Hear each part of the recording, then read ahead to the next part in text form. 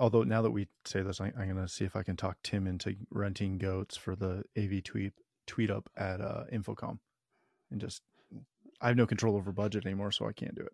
On this episode of ResiWeek, we talk hands-on with Matter, how awesome Sony is, and Expo's networking opportunities. All this and more on this episode of ResiWeek. The network for the AV industry. What are you listening to? This is AV. This is AV Nation. This is AV Nation. This is ResiWeek, episode 376, Grade 8 Dances. Welcome to this episode of ResiWeek. This is your weekly roundup of all the latest news and stories for the residential AV industry. I'm your host, Matthew Scott for AVNation.tv. And this week, I'm pleased to be joined by my good friend, Shannon Humphrey. He is the president of MSC Audio. How you doing, Shannon? I'm good. Thank you for having me. Thank you for being here. And then we have Mr. Jason Knott. He's the chief content officer and semi-pro golfer at CE Pro. Hey, Matt. Thanks for having me. I'm going to rag on you for that one for a while. I shot an 82 and it was bad. Like Rombo up there. All right, gentlemen, let's kick this off with a story that comes to us from Residential Tech Today. Hands-on with the Matter Smart Home Protocol from Jay Basin. Jay goes through and kind of highlights where Matter is today, and then jumps into a couple of manufacturers and what Matter products they've got that he was able to test and play with. Shannon, let me start with you on this. Matter's been announced for a while. It's been in the wild for a little bit. And to Jay's point, we're starting to see a couple of manufacturers that have put out some actual product with Matter built into it. When will our channel, the CEDIA channel, look at Matter and say, yeah, we're ready to not play with this internally and do testing and all that fun stuff, which we're probably already doing. But when will integrators start to look at this as an actual, product that they're going to start speccing and start using? Is it today? Is it down the road? Oh, I think it's going to be down the road for sure. I look at it like on the commercial side with the Dante. I think it's really going to be something that's going to be slow at first. And then, some big boys are going to jump in with some really cool products like Shure did on the commercial side. And it's really going to start pulling more people into the fray. And they're really going to start, I think it's going to be a really slow build up, and then it's just going to explode. And this seems like something that will have some traction. We've got, some big boys already on board. They really don't have anything, any huge projects or anything like that they've announced yet. But I'm assuming obviously Apple, Google, Amazon, they're going to start putting it on their things, and they're going to start pushing it out. That's a good point. Jason, what is the near future, like less than 5 years, look for with Matter? Because we've been following it obviously a little bit on the show. I know you have from the CE Pro standpoint. It's got legs, but it's also already hit speed bumps. There's already some funkiness with Matter in the field and from a manufacturing standpoint, at least from what I'm hearing. What's the next 3-4 years look like for the protocol? Well, I think clearly when I read the article, it was clearly targeted towards the DIY individual who was the reader, versus the professional installer. And in fact, it had some bullet points that he was going through on how he actually loaded up some of the devices.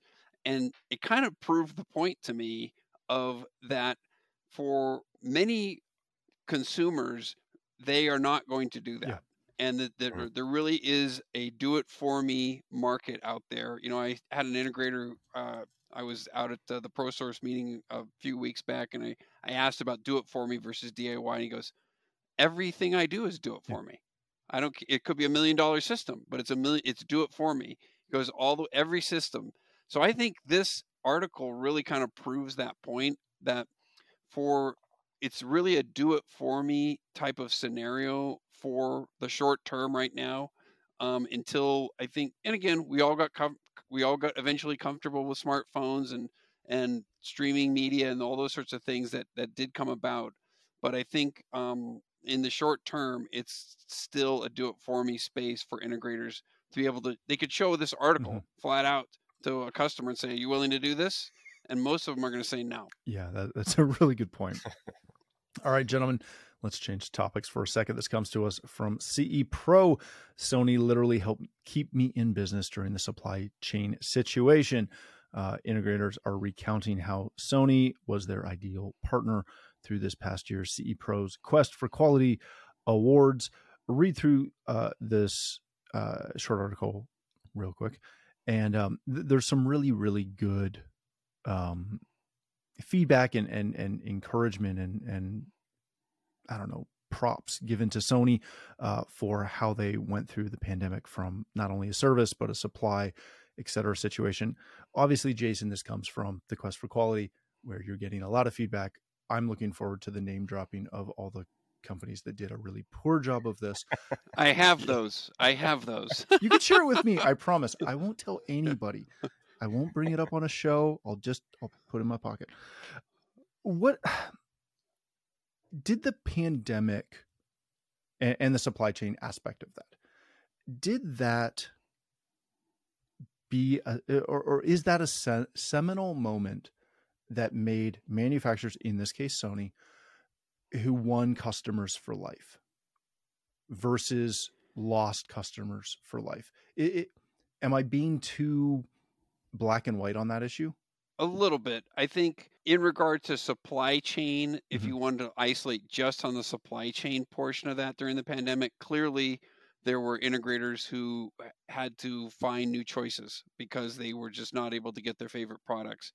But I think the fundamentals that Sony has in place, and I can remember doing an article over 10 years ago on the tech support team at Sony. So Sony 10 years ago had a dedicated tech support team for the integration channel versus some manufacturers do not. Yeah. They have a shared consumer / integrator phone base or tech support where I hear from integrators all the time, oh, that's an hour phone call if my guy's got a call from the field, an hour wait. So I think some of those fundamentals that Sony has in place, meaning, dedicated tech support being right up at the top of it.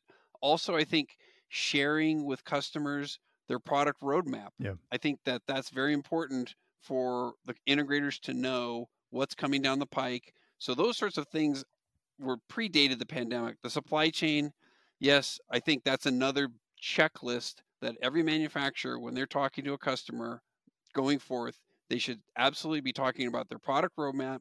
They should be talking about the status of their supply chain, and they should be talking about their tech support. So before we go to Shannon, let me ask you this. If it wasn't a moment that necessarily would win you lifelong, were there issues that were big enough over this time period that will turn dealers off for life? Oh, yeah. I mean, again, we were joking about some of the frustration comments that I have from dealers talking about what they see as extreme price gouging that was taking place by the manufacturers in certain cases. And I think, I don't want to say it all comes down to price, but a lot of time it does, or just communication, lack thereof of communication of what was the status of when these products were going to come in. How the prices were changing consistently. So it's a good point. I think it's going to be tough for some companies to recover from this who did a really poor job during the last 2.5 years. And there's going to be some companies that were heroes. They did really well and they probably earned loyalty. But whether that be for life, I don't know. I don't have a crystal ball to be able to tell that, whether those dealers will eventually go back to those manufacturers who they had trouble with before, because there could be various reasons. They could have a ton of legacy of clientele out there with that other manufacturer, so they want to maintain that relationship. They want to keep using that brand. So there's so many different variables. It's hard for me to tell. Yeah, that's a good point. I didn't answer your question. No. You did. You did. Shannon, let me ask you this: from the manufacturer's standpoint, what do you have to do to try and see these kinds of reports spoken about? And again, I'm not specifically trying to single out MSE, but just in general, as a manufacturer, what do you have to do to try and reap these types of kudos from your dealers?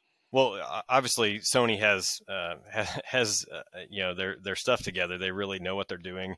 They see what's important out there in the market, and from my standpoint, it's trying to be all things all at once. What was that movie that just came out? Everything, Everywhere, All at Once, or something like that. Everywhere, all at once. To me, that's really what it's all about. Is I have to be everything to our customers, our dealers, because they need their supplies on time. They need tech support, customer service, all of those things. And so, what's really stood out to me, and not to really spend a lot of time talking Sony up, but they won five or had 5 mentions on there, and that goes to the whole the organization as a whole. We were lucky enough to be on there a couple of times as well, and so I think it just goes to show what they're doing as a whole, what they're bringing to the table, and that they really value their partners. They want to be a good partner, and they want to be somebody people can rely on. And that's really what it boils down to. All of the shipping craziness that happened over the past few years, it was very clear that Sony and those that made it on the supply chain side of things really invested heavily in that, and put some effort into that. That just didn't happen overnight. They had to put money, time, sweat and tears into it. So, and that's really what it boils down to, is just making sure you're delivering all the time. Yeah, that's a really good point. All right, gentlemen, let's change topics kind of to the future for a second. This comes to us from ResTech Today as well, and a good friend of the show, Mr. Jeremy Glowacki. CEDIA Expo 2023 is going to feature networking opportunities to engage the integration community. There's a really good quote in here from Jason McGraw from Emerald, talking about how networking is a crucial aspect of trade shows and events. So they've got a bunch of things. Shannon, I know you're very disappointed that there will be yoga, but not goat yoga, but that's okay. I'm also disappointed about that.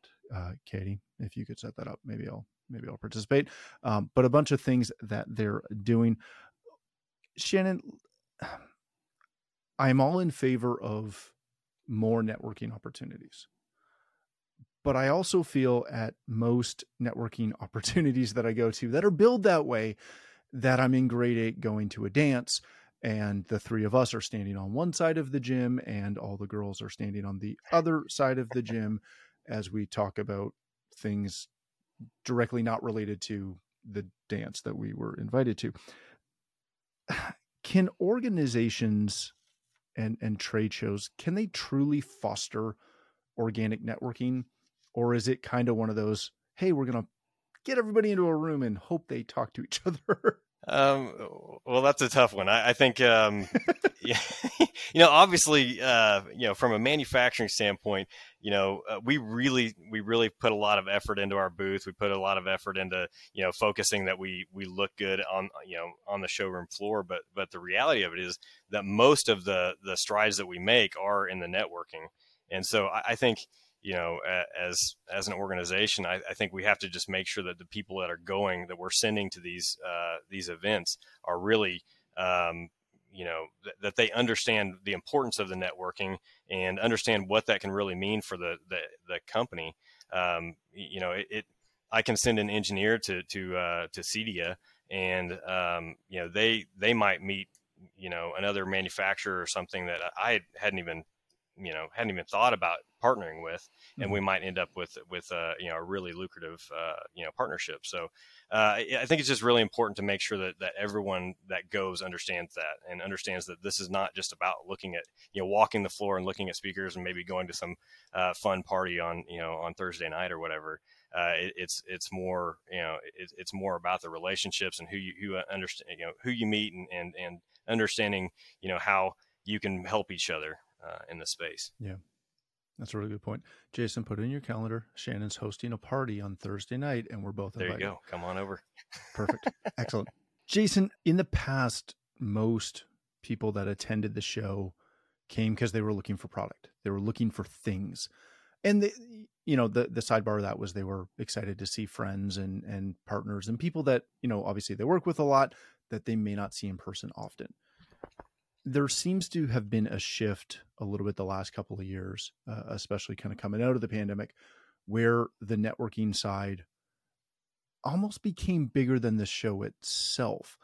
Does that hold true? Is that just a factor of social media and how connected we all are now, even when we're not together? What's driving this?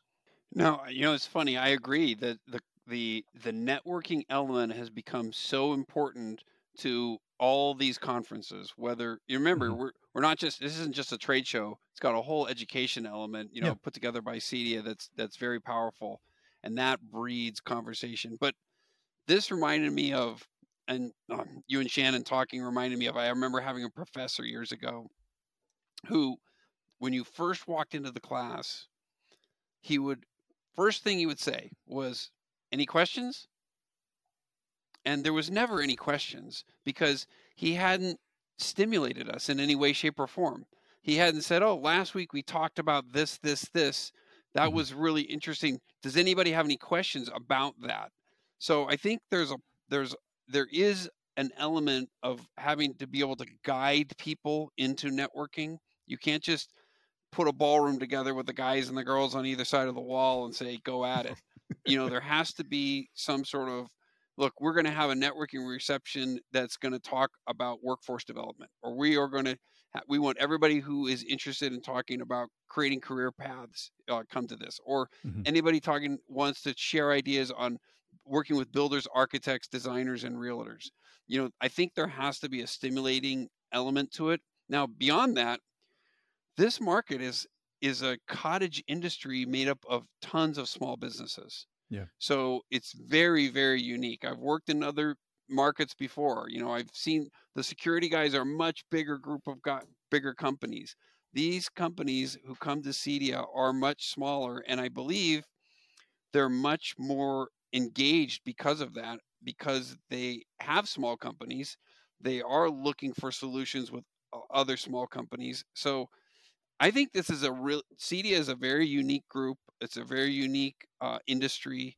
And I believe that the networking element of CEDIA Expo is just as powerful as the product part of it. So long-winded answer, but I think if you can stimulate them, whether that might be goats. Maybe we need a goat yoga, element and come with your greatest of all time. Hey, I'm getting this greatest of all time product problem, and share it with the goats. Get it, goats, greatest of all time, goats, I got it. Yoga. I love it. It's terrible. I'm just, I'm.